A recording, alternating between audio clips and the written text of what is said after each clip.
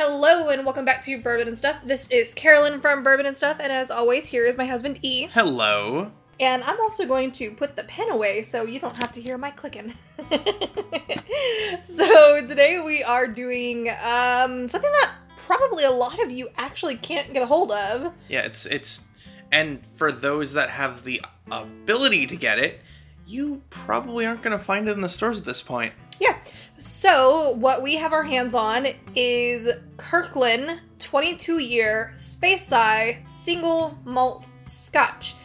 That is Kirkland as in Costco. Yes. So certain states don't have the ability to purchase liquor from a Costco, and some states just don't have Costcos. Yeah. But the 22-year Speyside from Kirkland, a lot of people clamored about how amazing this was, and pretty much everywhere it got bought up really fast, so we were really, really lucky to find this one day when we went into our Costco liquor store. And neither E nor I are truly Scotch lovers. We can appreciate it, and we do have a small growing collection of Scotch. But this was one of those ones where we saw it on the shelf, and... Well, how much did we spend on this? We spent $80 on it. Yeah. And we spent $80 on it going in blind. I mean, with just the knowledge that it's 22 years old, it's a single malt, it's a Speyside, which is the predominant style of Scotch that I believe both you and I are fans of. Yeah. Well, is the other collections that we have Speyside? Yes. And The Glenmorays you like are Speyside. Yeah. Okay. The Dalmore, I don't know. I think that might be a Highland, but Talisker is an Islay. Okay. Which is the super smoky. Yeah. But a lot of the ones that you've gravitated towards picking up Speyside. are Speysides. Okay. And that's what this is. Yeah. So it's going to be less on the smoky and earthy side of things and more on the sweet, fruity, floral, and potentially ashy side of things. So, as we said, this is a $80 bottle. It is not an obscene size. It's a 750 It's ml. a 750. You know, a lot of people know that Costco's known for their large things, and don't get me wrong, we do have an obscenely large bottle of single malt from them. Actually, that's a blended Scotch that's 12 years. There you go. And it is the size of a small child. It is. But this comes in at 46% ABV or 92 proof. This was aged for the majority of its life in ex-bourbon barrels, which is very common for Scotch, for those that aren't aware, and it is finished for a minimum of 6 months in Oloroso sherry casks. So this is a sherry cask finished 22-year-old Speyside. Yep. So if that doesn't give you a draw towards spending the $80 on it, I don't know what will. Yeah, and frankly, you're not going to find a 22-year-old Scotch that's a single malt at the $80 price range literally anywhere else. Yeah. This is a real one-off. Yeah. So I do want to say something, and I know you're probably tired of hearing about COVID bullshit, but I do apologize. I know that a bourbon and whiskey podcast probably is not the thing that you want to focus on, and I do appreciate everyone listening to us right now, because I know that for a lot of people, all of the bars, the nightclubs, and oftentimes the liquor stores right now are being closed. So we feel for you. I hope that those of you who listen have your own collection to enjoy at home. Your own private stash, enough to last you through the quarantine if you are one of those people stuck in quarantine. Yeah, or if you've chosen to quarantine yourself, or your job has chosen to kick y'all out to quarantine yourselves. Yeah, and I probably, by the time that this is being aired, may be working from home, so who knows? Yeah, so thankfully we've got about 300 bottles to go through, and we'll just keep on putting these guys out for you, and once E starts working from home, we may even kind of up the release to give you guys something to listen to and to enjoy. Give you some extra content to tide you through this crazy, hectic point in 2020. And I will say now, for those of you who are listening, if you should ever want to be involved in an episode of just kind of shooting the shit, enjoying conversation, talking about what your favorites are, what's hard for you to find, what you'd like to try, you know, any of that, we can set something up so that we can all talk together and upload that. Absolutely. Yeah. I will go ahead and take a break from here, and we will be right back with all of the nosing and tasting. Cheers.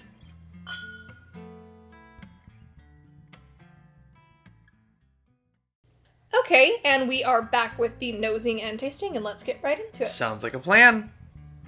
Okay, so it is a little ashy on the nose. Really ashy. That is one of the most forward notes that I'm picking up. I'm also getting, oddly enough, a bit of that dark fruit sweetness on the nose. Yeah, it's definitely like malt heavy, deep, it rich. is very malty. Yes, stewed fruits. And I dare say a bit of citrusiness too. Yeah. I get a little bit of Of what? pencil shavings.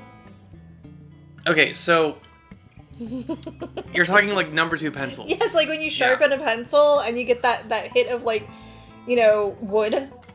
Okay, so yeah, that's probably the best way to describe the oak influence on this particular bottle. That it's yeah.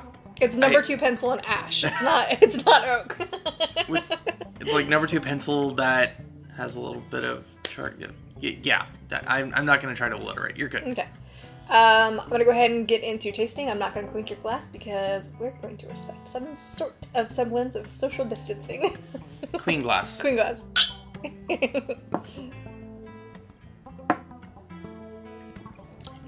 Oh yeah, there's the ash. Yeah. So, the first thing that you're going to taste is ash. That's not bad, though. It's actually non-aggressive. Yeah, it tastes like ash. And it does taste like ash. And it delves into that sweetness. The malty sweetness is what it fades into or transitions into from the ashiness. And then that, I almost say like dark syrupy plum. Okay, I mean, I'll give that to you. But there's also some sort of like sugary sweetness to it as well. Like, be it caramel, brown sugar, somewhere in that realm. I'd say it's closer to brown sugar from that maltiness. I don't know why, but that malt sweetness that I get in single malts, it very much reminds me always of like a light or faint brown sugar, but this one's a little bit more pronounced. Yeah. And the thing that I'm getting very heavily on the finish is iodine and saline. I'm getting the iodine, but I don't really have any mental points for the taste profile that you're picking up for saline. Okay, imagine going to the beach on a summer day and just like smelling the air. No, I get that. I'm not picking that up on this, That's but fine. At the same time, when it comes to like salted caramels, I don't pick up on the salt. Okay. Unless that is the most overpowering thing and I only taste salt. But Okay, yeah, so your palate's just not wired that way. It isn't. Okay, and that's fine. okay. Yeah, that's absolutely fine. I'd love to try to like kind of train your palate to identify Sure. stuff like that because, you know, going through culinary school, my palate was trained like crazy. Especially with chocolate. Oh, Lord have mercy. Yes, that was a miserable day. But yeah, so yeah, it's definitely iodine heavy towards the end because it has that kind of like tongue numbing medicinal, Little bit. like it's almost like you put peroxide on your tongue and it gives you that like weird kind of numb feel. Yeah. Overall, though, I've got to say this has a surprising depth of flavor. It is. And at 46%, I mean, this is just so syrupy. And it drinks really well. It drinks very easily. Yeah. We have lower proof products that are in the 80 to 85 range that drink like Way jet hotter. fuel. Yeah. So this drinks absolutely beautifully. I think that all of that plum and like syrupy sweetness is coming through from the Oloroso. Absolutely. I don't get any sort of oak influence at all with this, which is really, really strange. It's more just ashy and a little bit more of those wood shavings. Well, it's probably because you and I are used to American whiskey that uses new oak, and this is ex-bourbon. So a lot of those wood tannins are pulled out before the single malt ever even touches the wood. I dare say, I'd almost expect this to be aged or finished in like a Pedro Jimenez cask instead of an Oloroso sherry, because Oloroso is a very dry, nutty, versus Pedro Jimenez, which is very sweet and fruity. Like, it's... I wouldn't doubt that they also use those as well. I mean, we don't know. It's possible. We don't know what it's made out of. We don't know who it actually comes from. Yeah, it's sourced, and they aren't disclosing who the actual distiller is for this particular product, but that's okay. NDAs exist for a reason, and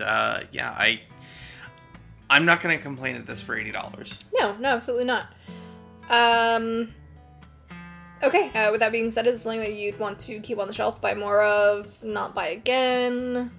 I think I would get this again after this one is empty, but seeing as I'm not that... Scotch isn't my go-to reach for a type of bottle. I have to be in a mood for Scotch, so I think this one's going to last on the shelf for quite a while, but I would consider getting it again if, it somehow got drank pretty quickly. Yeah, I think that this is more likely to go out as samples or share with the 904 or any of the... especially the Scotch lovers in our lives. The Scotch lovers, exactly. This personally falls a bit more ashy than what I like. It's not unpleasant, and the ashiness doesn't linger at all. The iodine doesn't linger at all. It's one of those things where it's on your palate for about 15 seconds, and then it's gone. Yeah, it's not like smoky Islas that just overwhelm your palate, and you're just done for the day. No, the only lingering effect that it has is, like, the iodine kind of leaves that kind of weird, tingly, almost numbing sensation on the tongue. So, like, the tip of my tongue feels a little strange, but... other than that, it's not unpleasant. I'm not a huge fan of aggressively smoky products, but like the Talisker Storm, that fights you in not a pleasant way for me. It is the most briny, heavily iodined, like almost fishy, weird thing that I have ever tasted in my life. And that's after you've gotten past the wall of smoke. Yeah, and don't get me wrong. You can get past it, but I can get past it's there. It's there, though. And we're digressing, and I apologize for this, but one evening... We'll do Talisker Storm one day soon. Absolutely. One evening, E gave me, 3 or 4 different peated... I started off with scotches. A couple of Highlands and moved into the Islas, and doing that transition from lower levels of peat to higher definitely allowed you to acclimate better. It was pleasant, because there was one, and you'll have to remind me of what it is, that's the, like, peat bomb that I'm not a huge fan of. It was either Lagavulin or